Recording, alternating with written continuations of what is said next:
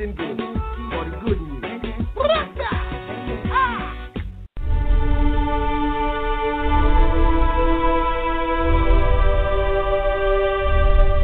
You're listening to News for the Soul Radio, life-changing talk radio from the uplifting to the unexplained since January 1997.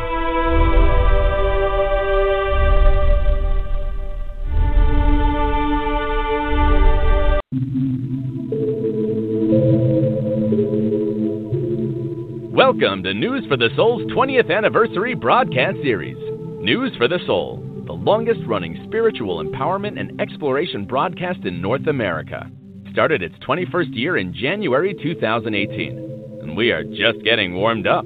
It's time to take things to the next level, exploring the edge of human consciousness and possibility on planet Earth, as we begin our 21st year with founder and journalist Nicole Marie Whitney at the helm. What's really real, and what's really possible? That is what we want to know. If you're ready to find out together, get ready for life-changing talk radio from the uplifting to the unexplained. Platinum Edition. Here is News for the Soul.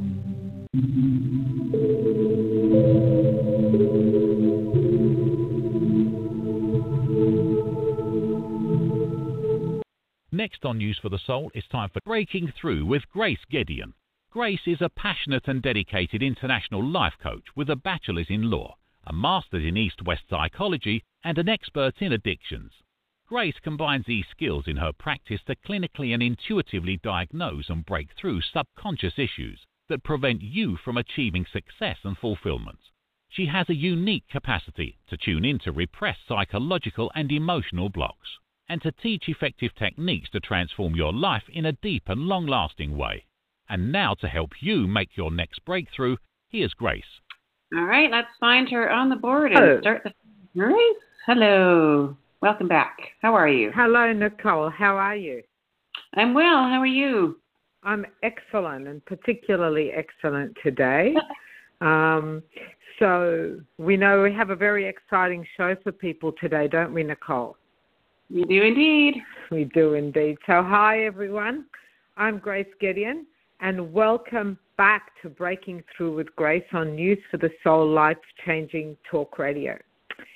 In Australia, today is the eve of the super blue blood moon lunar eclipse.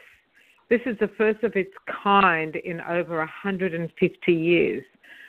So it's a very, very powerful astrological event. And on such a powerful eve, where manifestation possibilities are heightened, where clearing blocks are heightened, it's only fitting that with such a unique planetary phenomenon occurring, I have the great pleasure of speaking with another unique and phenomenal leading light.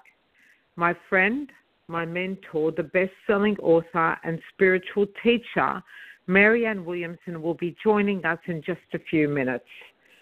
Before I bring Marianne on, I just want to say a little bit about her. Although she needs no introduction for most of us, I just want to acknowledge some of the great contributions that Marianne Williamson has made as a thought leader and a revolutionary.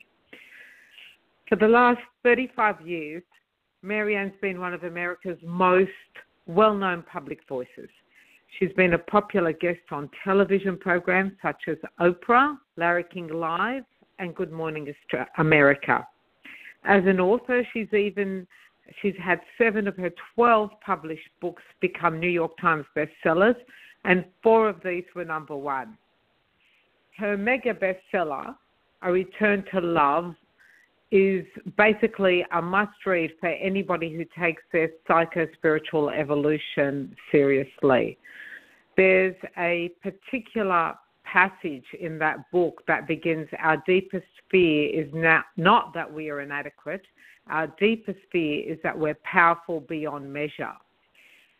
This particular quote it went viral before the internet basically became successful. It's been distributed all over the world. At one point, it was attributed to Nelson Mandela, and it's now considered an anthem for a contemporary generation of spiritual seekers. Some of Marianne's other books include The Law of Divine Compensation, The Age of Miracles, Everyday Grace, A Woman's Worth. One of my favorites, Illuminata, her prayer book, which is filled with the most beautiful soul-enriching prayers written by Marianne. Healing the Soul of America, A Course in Weight Loss, The Gift of Change, Enchanted Love, A Year of Miracles, and her newest book, Tears to Triumph, The Spiritual Journey from Suffering to Enlightenment. You can see from these titles the broad cross-section of topics that Marianne is able to cover, inspire, and educate upon at a profound level. Marianne is not only a teacher, an author, and I consider the number one inspirational speaker on the planet today, but from personal experience, I know her to be a generous and kind friend, a wonderful mother, a brilliant entrepreneur, a tireless activist, and a political voice, and a woman who cares deeply for the well-being of humanity and the future of our planet. In 2013, Marianne ran for the U.S. Congress as an independent, seeking to right the path of inequality, self-centeredness, and opportunistic behavior that political powers were following at the cost of an ethical and true democracy. In response to the current political climate in America and the global disharmony of our times, Marianne has chosen to dedicate her energies recently to movements such as Sister Giant and to her 2018 Love America tour. These movements articulate an evolutionary wave of new possibility as principles of higher consciousness are brought to bear on politics. I know many of you have emailed me to say how much you're looking forward to listening to Marianne today, and you may even get the chance to speak with her. If you'd like to ask Marianne a question, we'll open up the lines later and take your calls. The number to call in on is 1-646-595-4274, or you can email us on the air at telus.net. I now invite you to join me as I welcome onto Breaking Through with Grace, the one and only Marianne Williamson. Hello, Marianne. Hi, Grace. How are you, darling? Hello, darling. How are you? I know I shouldn't be nervous, but I am. But how many hours to be having? How many hours have we spent talking? Yeah. Yeah, how many hours? And I'm your biggest fan, in case anyone doesn't know. Oh, you're beautiful. Well, I'm your biggest fan too, and I love you, and I know you have such an amazingly hectic tour, generally speaking, let alone with the Love America tour. So, and I know that, you know, you've taken some time out to be with our audience today. And do you know, Marianne, I might just say this is not rare for Marianne to take time out for people. I know that in times when I've lived with Marianne, she will have done a huge big event, and then somebody will call you, Marianne, at 10 o'clock at night, and you'll say, oh, Gracie, this person really needs me. And somehow, by the grace of God, Marianne has the energy to invite in somebody to her home and say a prayer for them or do an impromptu wedding. And beautiful, beautiful, wonderful things. So I'm so proud to say this spiritual leader walks the walk as well as talks the talk. Marianne, there's so many topics that you've lectured on and written about. It's hard to know where to start. But if I could create two headings which are clearly at the highest level one and the same, I'd say that you've got a tremendous body of work that helps the individual heal themselves. And then another equally profound body of work about healing the collective. So individual and group, whether that group is racial, national, or global healing. Is the Course in Miracles the common theme that you apply to both these fields of endeavor? Can you tell us about that a bit? Well, a group is made up of individuals. And so the same psychological and emotional phases and transitions that an individual goes through, a group goes through. And, you know, anyone who has ever been at any kind of a serious spiritual support group, such as an AA meeting, knows that there is such thing as a group conscience. And because I've worked with audiences, in addition to that, working with, you know, spiritual support groups for AIDS and so forth, in addition to that, just working with audiences as much as I have over the last 35 years, I've had a very definite experience of groups having their own psyche, groups having their own personality. And my father told me when I was a little girl, my father was a lawyer, trial lawyer, and he always said, talk to the smartest person on the jury. Now, that's kind of different than this dominant theme of, you know, people say in the United States, you'll never get poor, underestimating the intelligence of the American people. You know, we have a culture in which everything is dumbed down all the time. I don't know how it is in Australia, but here in the United States, this is this dumbing down of the culture.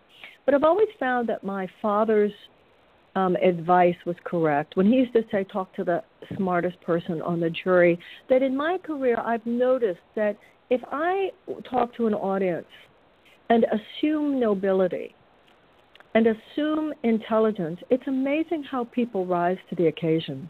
I've even noticed, for instance, I'll give you an example. As someone who speaks to large groups, I've noticed what happens if I make a mistake. Let's say I say something and it's a little bit off principle. The whole room, you can feel the whole room gets it. But I also notice if I will immediately apologize and say, you know, I shouldn't have said that, I miscommunicated that really wasn't, you know, correct, I notice you feel the forgiveness of the entire room. So I've, for a very long time, been aware, experientially, that groups, you can have a relationship with a group. And this has been particularly interesting to me and has seemed particularly significant to me over the last few years because I live in a country where something has gone wrong nationally. It's like the psyche, you know, we're in a rough period. And speaking, you know, our late President Abraham Lincoln talked about the angels of our better nature. There are people who have made political hay of speaking to the lower, baser impulses of our country. And this is very damaging. I mean, look what happened in Germany in the 1930s. When you have someone who speaks to the baser elements of a people, that's very dangerous potential. So I am very interested in what happens when you speak to the higher mind, not just of an individual, but of a nation. And I believe in my country. I believe that we, like any country, I mean, once again, all that a country is a group of people. I mean, people are the same everywhere. And people have their baser instincts and people have their higher impulses. And it's really important that we speak to that higher impulse, not just in terms of individuals, but also in terms of the communities and the nations in which we live. That's amazing. The Course in Miracles is quite a sophisticated text. You know, you and I have discussed how difficult I find it, and I've got 3 degrees. So when you say about talking to the smartest person in the room, I think with the Course in Miracles being such a rich and complex text, somehow you had the gift of being able to take that in and be able to bring principles of higher consciousness from a sophisticated piece of writing and put it into such simple language and be able to communicate intelligence in a simple and easy to digest way. And for some of us who have had an attempt at Course in Miracles and tried and felt that there was something special about its teachings but not being able to integrate it. Can you tell us a little bit about its teachings and how it talks about there's only fear and love and fear is an illusion, so therefore there's only love, and how you're also bringing that to the political arena? Well, first of all, the Course in Miracles says complexity is of the ego. So I know that if you just look at the Course in Miracles, you know, you just open it up, you go, oh, my God, you know, this is thousands of pages of material. This is over 600 pages in the text. And then there are 365 days worth of workbook exercises. And then there's more. So it's easy to look at it and think it's more complicated than it actually is. So it's actually been my great privilege in this lifetime to be able to popularize the message. And in the Course in Miracles, there's a point where he says, my way is not difficult. It's just very different. Well, he says my way is difficult. It's simply different. And that's interesting. The concepts in the Course in Miracles are not difficult in and of themselves. What's difficult is getting over our resistance to applying these principles on a practical basis, simply because they're so different, simply because they are a complete repudiation of the teaching of the world. So it goes like this. The world from the time we're born, because we base our perceptions of the world on our physical senses, we perceive space and time. And we perceive with our physical eyes that you're in your body and I'm in mine.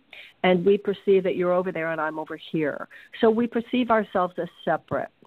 And we have an entire mindset based on this mental filter that speaks of separation. And within this world of separation, this world of the three dimensions of the physical bodies, there is scarcity. There are only so many resources. And so there is the seeming reality that if you have more, I have less, and if I have more, you have less, and so forth. So there's a line in the Course in Miracles where it says, you are like sunbeams thinking you are separate from other sunbeams. You are like waves in the ocean hallucinating that you are separate from other waves. Now let's look at that. Let's look at the waves in the ocean. Really, if you think about it, there is no actual point at which one wave stops and another wave starts. But think of the psychological difference between identifying yourself as one separate wave versus identifying yourself as one with the ocean. If I think of myself as one wave in the ocean, how could I not be terrified of all the other waves? How could I not be terrified of the rest of the ocean? How could I not live in constant fear that I'm going to be obliterated by some other wave? But if, on the other hand, I think of my oneness with the rest of the ocean as my identity, then I experience myself psychologically and emotionally from a sense of empowerment and calm. I am one with the ocean. The ocean is one with me. The ocean moves, I move, the ocean moves. That's really what the transition into an enlightened perspective is. It's a difference between identifying myself only as my body, only as my circumstances, only according to my successes or failures, only in terms of all circumstances such as other people's perception of me, how I'm doing in the material world, whether I've been a success, what my money is, whether or not other people love me, versus identifying, really shifting my sense of self-perception to the spirit. I'm love, you're love, there's no place where you stop and I start. We are all ideas in the mind of God. We are only here to love, and the more we give, the more we get. Now, that's not a difficult concept. But once again, the resistance to actually applying that in any particular situation is what's difficult, although the more we do apply it, the more we see that's where the wins in life come from, and the ego, separation-based perception, is where the losses come from. Marianne, would you say that it would be helpful? Yeah. One thing I might add, because you asked about love and fear. Identifying according to the spirit means identifying according to love, whereas a perception of myself as my total reality and my dominant reality being that of my body is one in which fear is prevalent. So that's where the difference between love and fear comes in. But the Course in Miracles says love is to fear as light is to darkness. So as long as I turn on the light, the darkness can't be there. And as long as I turn on the love, the fear can't be there. Now, the modern psychotherapeutic paradigm, and I think you and I have had this conversation, the modern dominant psychotherapeutic paradigm is one in which we seek to analyze the darkness, analyze the fear to get rid of the fear. But the Course in Miracles would say you can't analyze the fear to get rid of the fear. You get rid of the fear by turning on the love, replacing the fear-based thinking with the love-based thinking in the same situation, and the fear is gone. And that is what the miracle is. The miracle is the shift in perception from fear to love. You preempted my question. What is the miracle? That's excellent. Can I just ask, would it help if one was to shift their thinking from seeing themselves as a grain of sand to a wave? Because if you saw yourself as a grain of sand on the beach, you'd say, okay, all of us together make up the beach, but each grain of sand is individual. But if you're a wave, then you don't stop and start in any location. Is that a visual that might help people? If it's the visual that helps them, then that's the correct visual. You know, the spirit works through your subconscious mind. So the images that you get are the images that the spirit is showing you. The subconscious is amazing that way. And so because that's, as you were speaking then, that's exactly what came to me. So thank you for saying that my subconscious was guiding me there. But as I was listening to the answer, and this happens to me with every lecture that I attend of yours, I find that my mind starts expanding. It was like when I was driving through Sedona, Arizona, and I was listening to Einstein's theory of relativity and others. I felt my brain expanding. I felt my mind expanding. And whenever I listen to one of your lectures, I feel the expansion, and then it lasts for a couple of hours, and then the contraction returns. And I think that's why people find it hard, because I think the ego has that survival instinct in it, and then we contract back a bit. So unless you're living it day by day as you do, it's quite hard to stay in that space in this dense three-dimensional world, because it's quite a fifth-dimensional level that you're talking about, I think. Well, the mind is a muscle, and it's no different than physical muscles.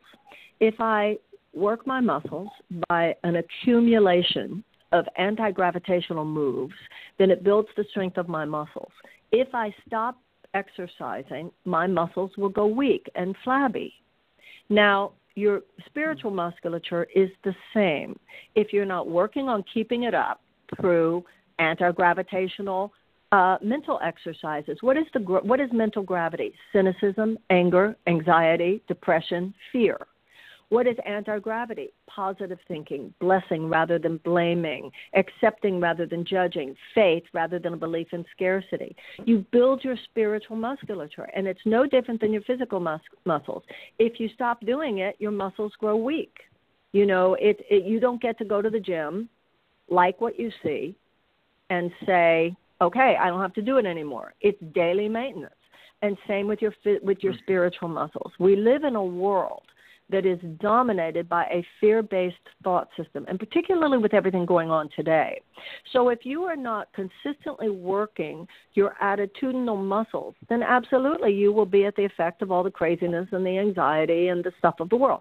Now, then Big Pharma loves that one because of what I call the psychotherapeutic, psychopharmacological industrial complex. Then they'll tell you you have an anxiety disorder. No, you don't have an anxiety disorder. The world has an anxiety disorder because some very, very serious problems are among us. The last thing we need to be doing is fogging ourselves, doing something to dissociate from the pain and the anxiety of it. The last thing we need to be doing is thinking things are okay when in fact they're not okay. Rather, we need to see the anxiety itself as a psychic pain, no different than physical pain, which is a message that we need to reset our thinking, just like you would get a message to reset your bone if you broke your leg. And building spiritual musculature, I'm just wondering, I've never asked you this question, when did you first start really taking a spiritual path seriously? Were you born with this kind of intuitive thing, or did you grow into it into your teens? How did you come into this path? Well, I always had a kind of religious temperament, even from the time I was a little girl.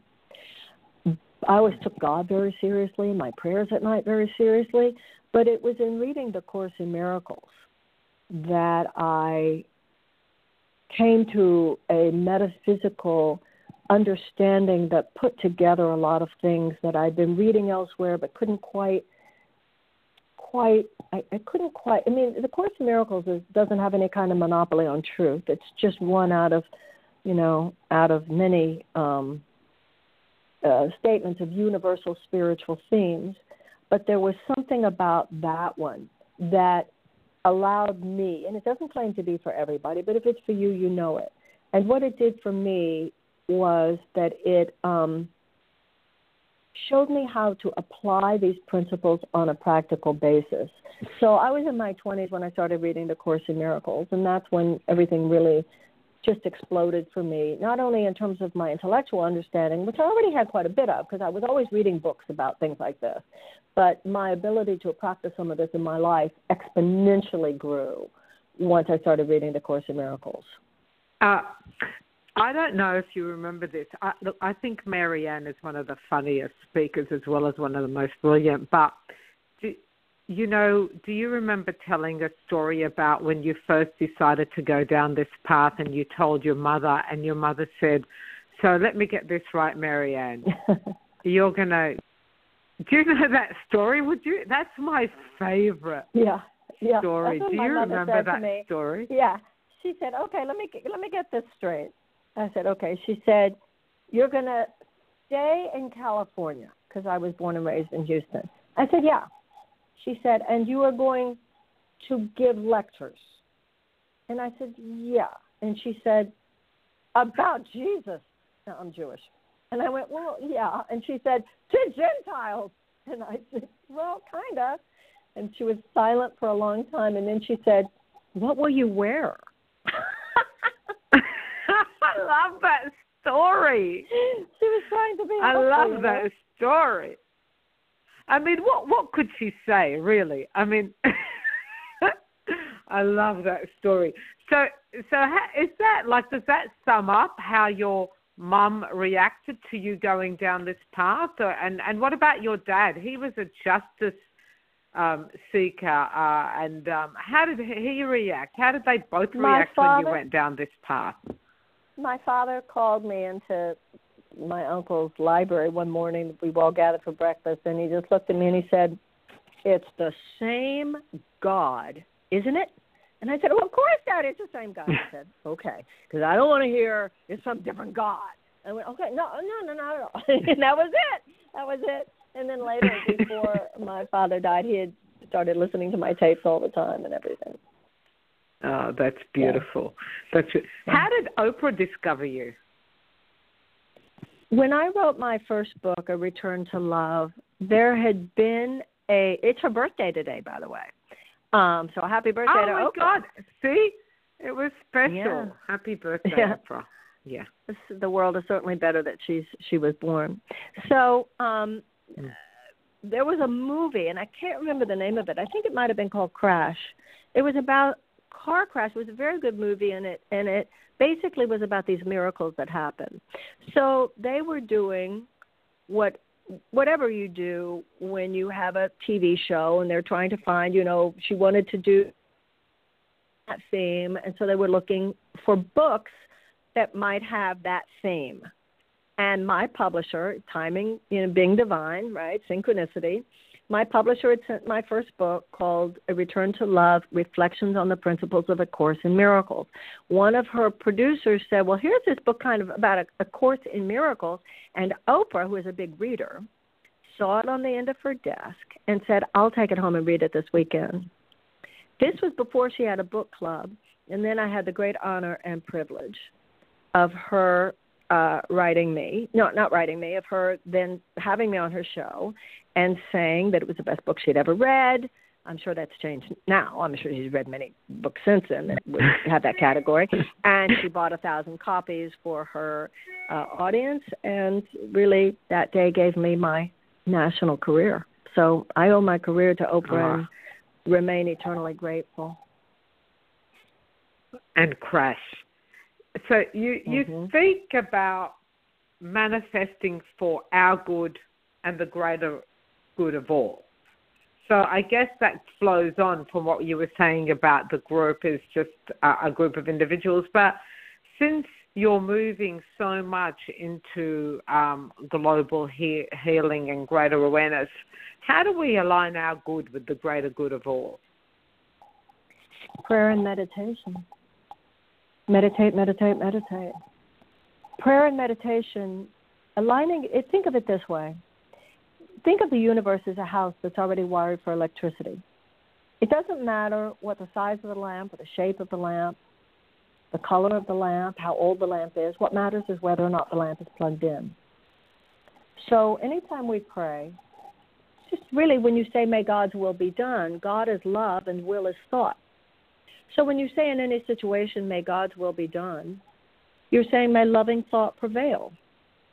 As soon as you pray that loving thought prevail, because love is what joins us with others. You are not a separate being. You just think you are. And that is the great delusion of the world. The Course in Miracles says, do not look to yourself to find yourself, but that is not where you are.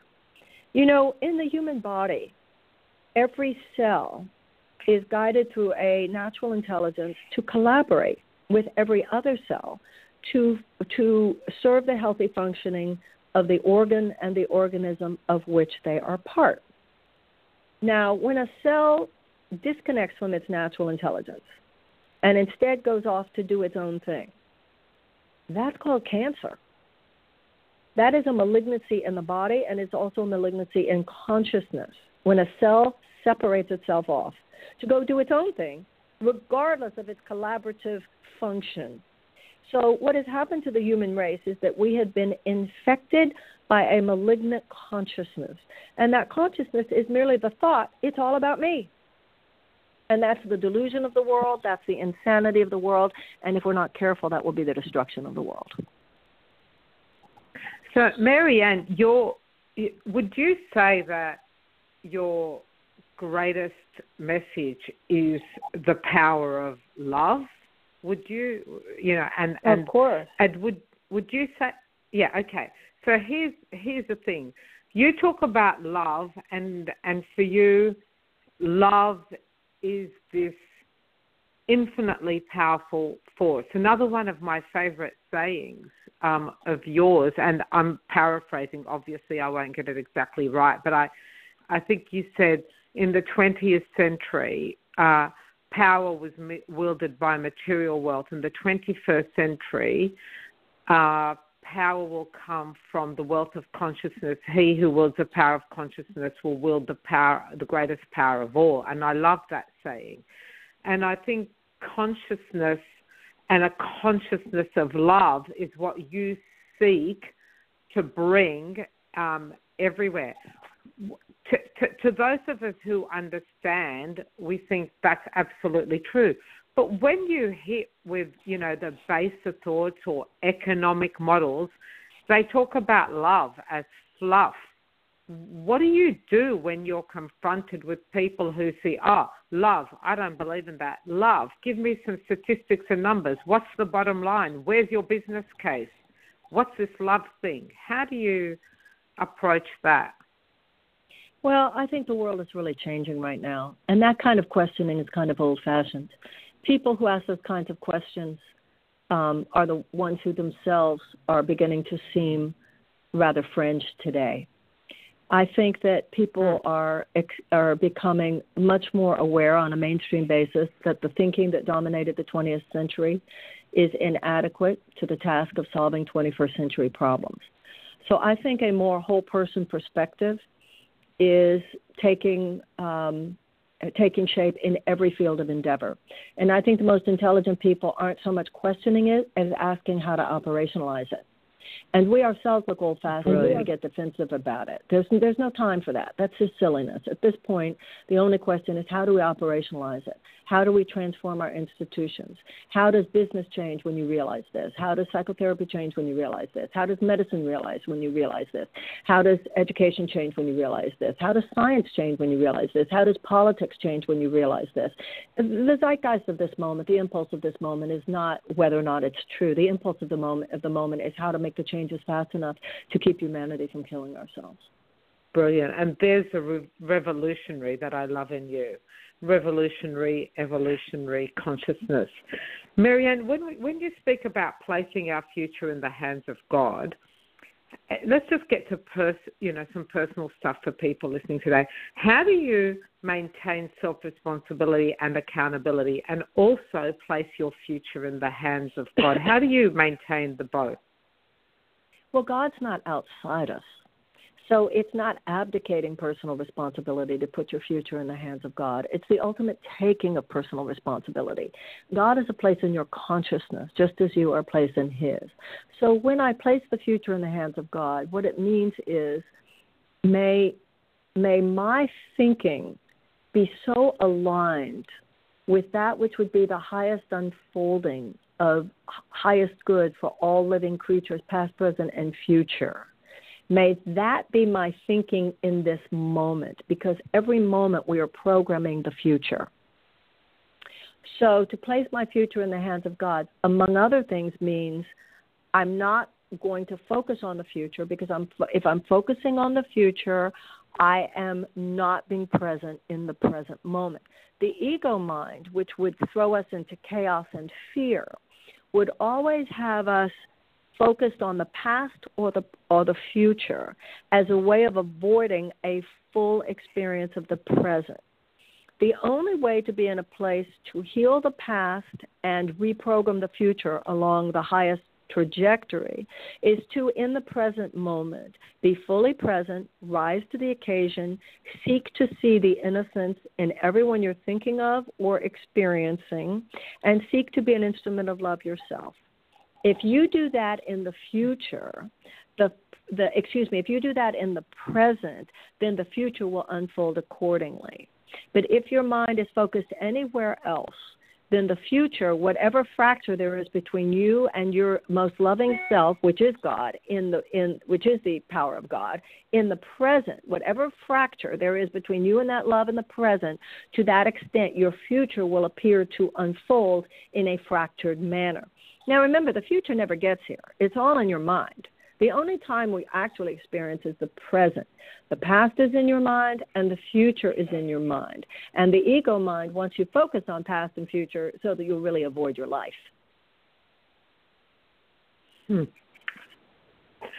Terrific. You and I, as girlfriends, we talk about love and intimacy a lot.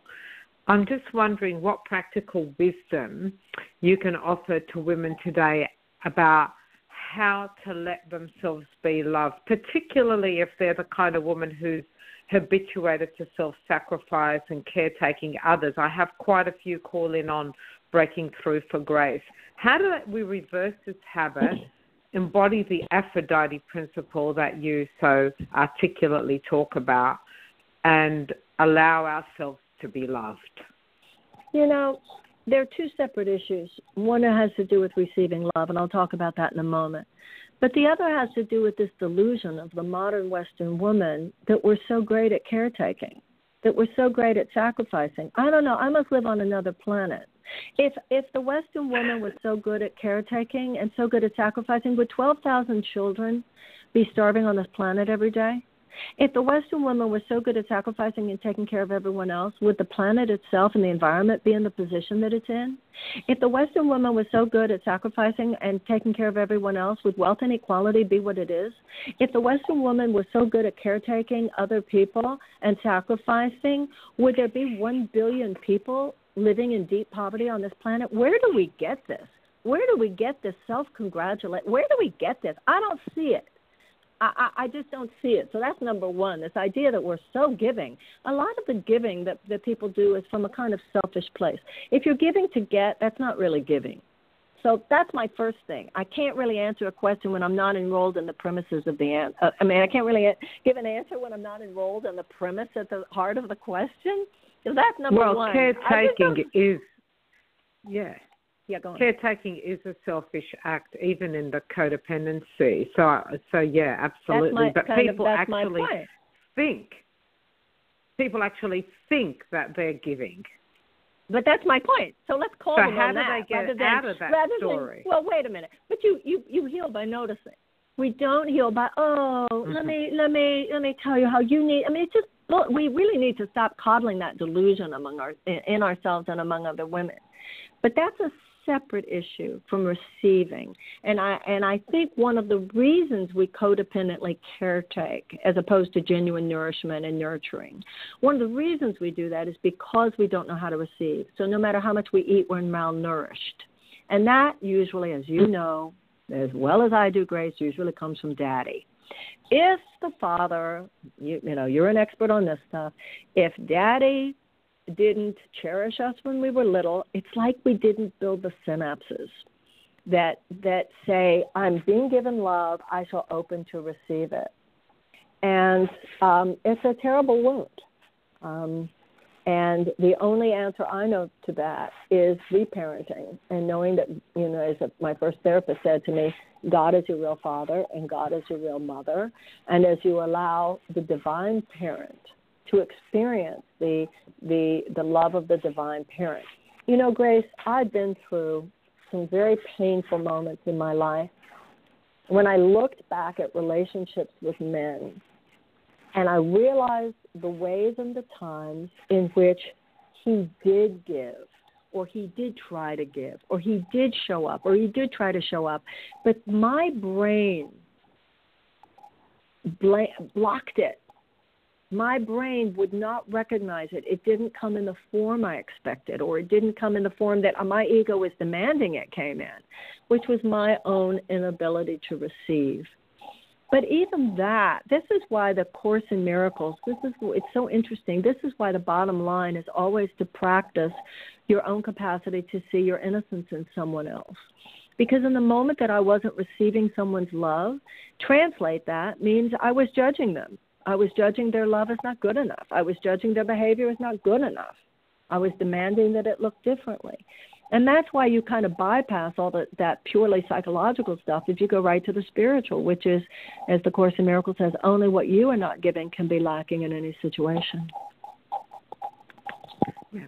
Is there a message to men that you have around giving and receiving love as well as to us women? Well, you're in Australia, and I don't know where there might be some cultural differences here. So I can't speak to that. I know in the United States, we're at a really funky time. Are you all going through this whole Me Too business like we are right now? Yeah. Yes. Well, yeah. I'm concerned about it because I certainly support the Me Too movement. And I certainly, obviously, the sea change culturally that it represents is very important.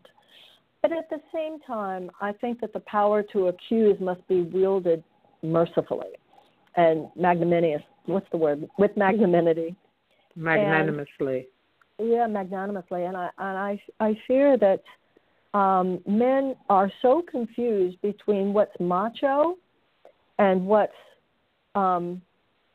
just masculine. And so I see so many men with a kind of soft underbelly because they're afraid to be masculine, because they're afraid it's going to be called macho, or even worse at this point. So I'm going to leave the specifics of that. You're one of the people I go to for the wisdom on a lot of those things. The specific gender-based advice and counsel on those issues beyond what I just said, I'm going to leave to the experts like you on that. Thank you. You wrote the law of divine I would call you with that question. You'd call me with that one. Okay, yeah. Good. Well, I'll tell people in another show about my opinion. Thank you. For people struggling with money and career, you wrote the law of divine compensation. For people struggling with depression and anxiety, you wrote Tears to Triumph. Before I ask you about the political journey you're on right now, would you give us some holy beliefs that you'd like to offer to people from each of those brilliant books? Well, what I was just saying before was that no matter what the question, love is the answer. The Course in Miracles says you think you have many different problems and you really only have one, but you really only have one, and that is your separation from God. So whether you're talking about relationships, let's say you're about to go out on a date. Let's say you just met somebody. Let's say you're married, whatever it is. Your power in that relationship will come from waking up that morning, every morning, praying for the other person's happiness, and asking to be an instrument of love in their life. Let's say you have a date tonight and you're really nervous about it because you really want it to go well with that person. Your greatest power lies in saying, dear God, I just want to be a space of love and possibility for this person. I'm not trying to get anything from them. I'm not trying to make anything happen. I just want to be a space of love. It's not even surrendering the outcome to God. It's more proactive than that.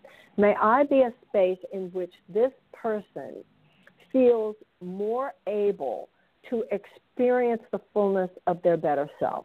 May they feel in my presence approval. May they feel in my presence blessed. May they feel in my presence loved. May they feel in my presence permitted to be all that they are.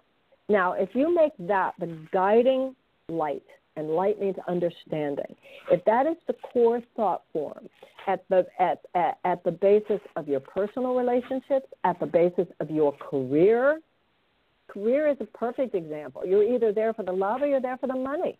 You're either there for the love or you're there for the prestige. You're either there to be an instrument of God's love or you're there for all the BS that modern society tells you it's all about today. It's one or the other. So if you make that, to the extent to which you make that the principle that guides you in any relation, because that's all that money is, that's all that a career is, it's another relationship. Your relationship to money, your relationship to your career, your relationship to other people.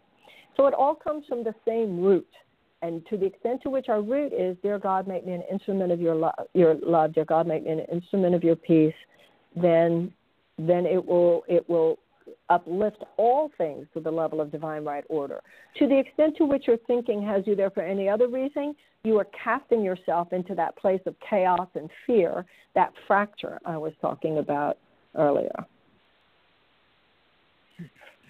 In terms of the world today, back in the 80s, we had the AIDS crisis, and you worked tirelessly to help with that by founding Project Angel Food. You had a massive impact on the lives of AIDS sufferers and their families. And now in recent years, you've turned your energies towards the socio-political crises and focused on the critical action needed to address the times in which we live, the revolution of consciousness required to create more sustainable and peaceful possibilities for us in the world. Would you please talk to us about Sister Giant, your Love America tour, and the energies, ever since you ran for Congress and before then, this whole socio-political drive that you're currently in right now? Well, my country is in crisis, as I'm sure you know. I think the world knows. There is a right-wing, and I don't mean conservative, I mean authoritarian, right-wing, dictatorial impulse that is rising up in the world today. At the same time, it's simultaneous with this spiritual uplift as well. And so, you see it in England, you see it in France. I don't know well enough the politics of Australia. But we have someone who represents, in the United States today, a president who represents a real authoritarian way of being and way of governing. And so our democracy is in a fight for its life right now. And I, like millions of other people, just want to do whatever I can to contribute to the healing. It's very serious. And the Love America tour, I'm going around the country and I'm having a conversation that hopefully helps to harness love for political purposes, just as our president and some of the people like him have harnessed fear for political purposes. Werner Erhard said you can live your life out of circumstances or you can live your life out of a vision. And if we only live our life according to circumstances today, then we are in constant reaction because they're doing something every day. It's unbelievable. It's a real shock and awe assault on the foundations of American democracy. But as important as it is that we respond to the problems, it's equally important that we articulate another kind of vision for my country. And so I am on the Love America Tour seeking to do that. People can go to loveamericatour.com. I'm feeling good about it. I live in a huge country, as you know. I've been to Richmond, Virginia, and Las Vegas, and Houston, and Austin, and I'm going this month to Oklahoma City and to with Milwaukee, Wisconsin, and we've got Detroit on the list, and Pittsburgh, and all kinds of places. And it makes me happy to feel that we are contributing some higher-minded thought forms in the midst of the toxicity that's all around right now. And when you were in Houston over a week ago on your Love America tour, you asked the white members of your audience to take the hand of an African American standing next to them and apologize for the hate and racism they've suffered. Back in 2008, under Prime Minister Kevin Rudd, Australia did a formal apology to its Indigenous people. Do you feel that at any point, obviously not under current leadership, but do you feel at any point America might make such a formal apology to its Indigenous people and also to all people that have suffered at the hands of the white autocracy? Well, I don't know what's going to happen on the part of the government, but I know that even if it were to happen on the part of the government, if it didn't happen in the hearts of the people, it wouldn't matter that much anyway. And if it does happen in the hearts of the people, then whether or not the government goes there will matter less. There's an article that obviously you're referring to that's in the Houston Chronicle about a racial apology that I did in Houston. I thought it was a very finely written article. I've done that apology around the country. Look, let's both be honest. Neither Australia nor the United States rank really high on this issue. The way other people see us. Yeah, no. I mean, one apology does not a complete healing make. So, in your country and in mine, there are the forces which want to move us forward, and there are the forces, obviously, that have not given up yet on some racist attitudes and force of not only consciousness but politics and economics. All we can do is do what we can. I think that the issue of race in the United States is like many other issues. The race is on, no pun intended. We're in the middle of a great contest, and I see some of the worst.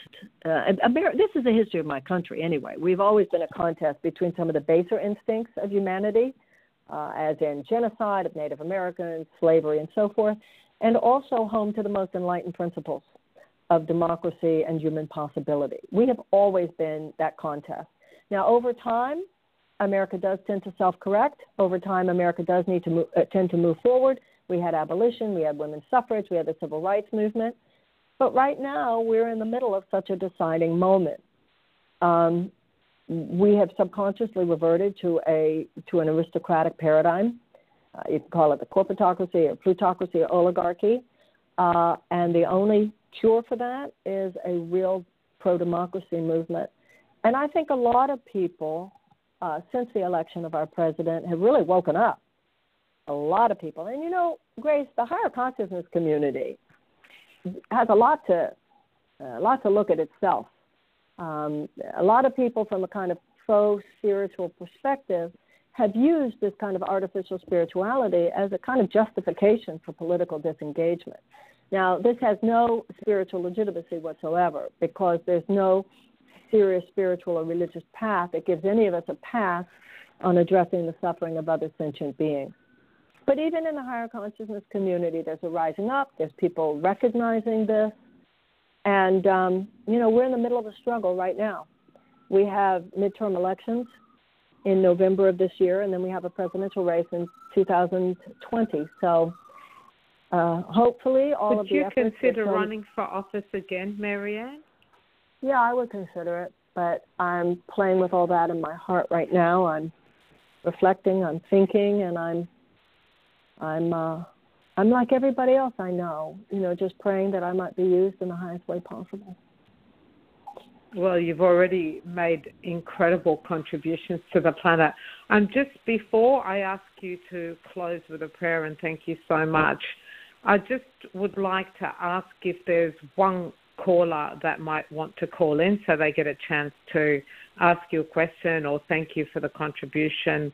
Nicole, is there anybody who'd like to call on that would just speak to Marianne for? We've only got a minute or two, but we'll just give them a chance to call in. I would like to ask a question. We do have callers, but it's going to be all over the place, like, what's my what's my future? Can I have a reading? So let's get really specific. Marianne, nice to hear your voice again. I don't know if you remember me, but you probably don't. But I talked to you when I first started broadcasting out of Vancouver 18 years ago.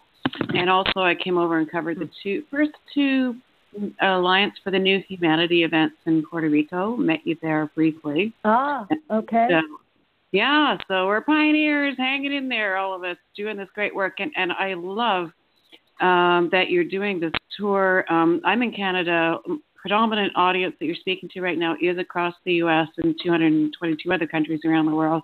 And we're all feeling absolutely bowled over going on in the States. And as empaths, as intuitives, as conscious people, what is the best way to maintain our own power, not get bowled over by this, not start creating what we don't want because we're getting bowled over by this energy? How are you doing this? What can we do to get through this the best way? Well, the most important thing to do is to maintain and protect the democracy in your own country. Each of us have a kind of karmic assignment, and that has to do with your own ethnicity, your own culture, your own nationality, etc. You were assigned to Canada. I was assigned to the United States. So you have Canadian, obviously you have Justin Trudeau, etc. So the first thing you need to do is make sure your own country is cool. And secondly, pray for us. I think even people who don't particularly like the United States know that the world will not be a better place if American democracy goes down. And I think that the more good energy you send us, the better. We are going through a kind of epic struggle at the moment, and all prayers are appreciated. We'll get there. The United States, I think that people know this about us. Sometimes Americans are very slow to wake up, but once compared to other people, because we've got so much to distract us and to amuse ourselves and disengage and all of that. But I think the rest of the world also knows that when we do wake up, we slam it. We slam it like nobody's business, and we're going to slam it. We're going to handle this. We will get over this. We will get through this. We had slavery in my country, but then we had abolition. Women couldn't vote, but then we had the women's suffrage. We had segregation, but then we had civil rights. This is not the first time America's gone off course. The only question is whether or not my generation will wimp out on the job of putting it back on course. And I feel very strongly that I will. And if you will join with me in that conviction, that's the best gift you can give us, is to share my faith that we're going to handle this. The hour is late, but it's not midnight yet. It's the 11th hour, and just believe in the best of who we are, and hope for our sake and for the sake of the world that America wakes up to its better self. And thank you for that. Thank you, Nicole. All of us. Thank you, Marianne. Marianne, there's so many events that you've got. I don't know whether to specifically ask you if you'd like to mention a specific event or to just direct people to your website. What would you prefer? Well, thank you. People can go to Marianne.com, MARIANNE, and they can also go to loveamericatour.com and check out what we're doing and join me on the tour. And I'd be grateful and privileged. And people can also sign up on my mailing list. And then, I'll let you know where we are. And as someone who's been in the room with Marianne when she holds the audience, it really is it's a field of energy. It's a force field of higher vibration, higher consciousness. It's absolutely beautiful. Not only is she beautiful to look at, very, very funny, very, very brilliant, and very, very generous, but she's a genius and a revolutionary, and it's so wonderful to have had you on the show. Marianne, would you please lead us out with a prayer? And for those of you who want my assignment, it will be posted on the website. It will be about looking at some Marianne Williamson quotes. But now I'd love to thank you so much, Marianne, and ask you to lead us out with one of your wonderful prayers. Oh, thank you so much, Grace.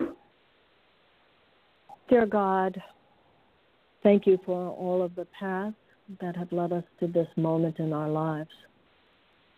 We surrender to you all that has been. We atone for our mistakes and seek to forgive others for theirs. In this moment, may your hands be upon us, heal our wounds, remove our defects, lift us up above and beyond the turmoil of the world and of our former selves. And thus, dear God, may our lives begin again. Dear God, bless our hostess, bless Grace, bless all those who work with her on this program.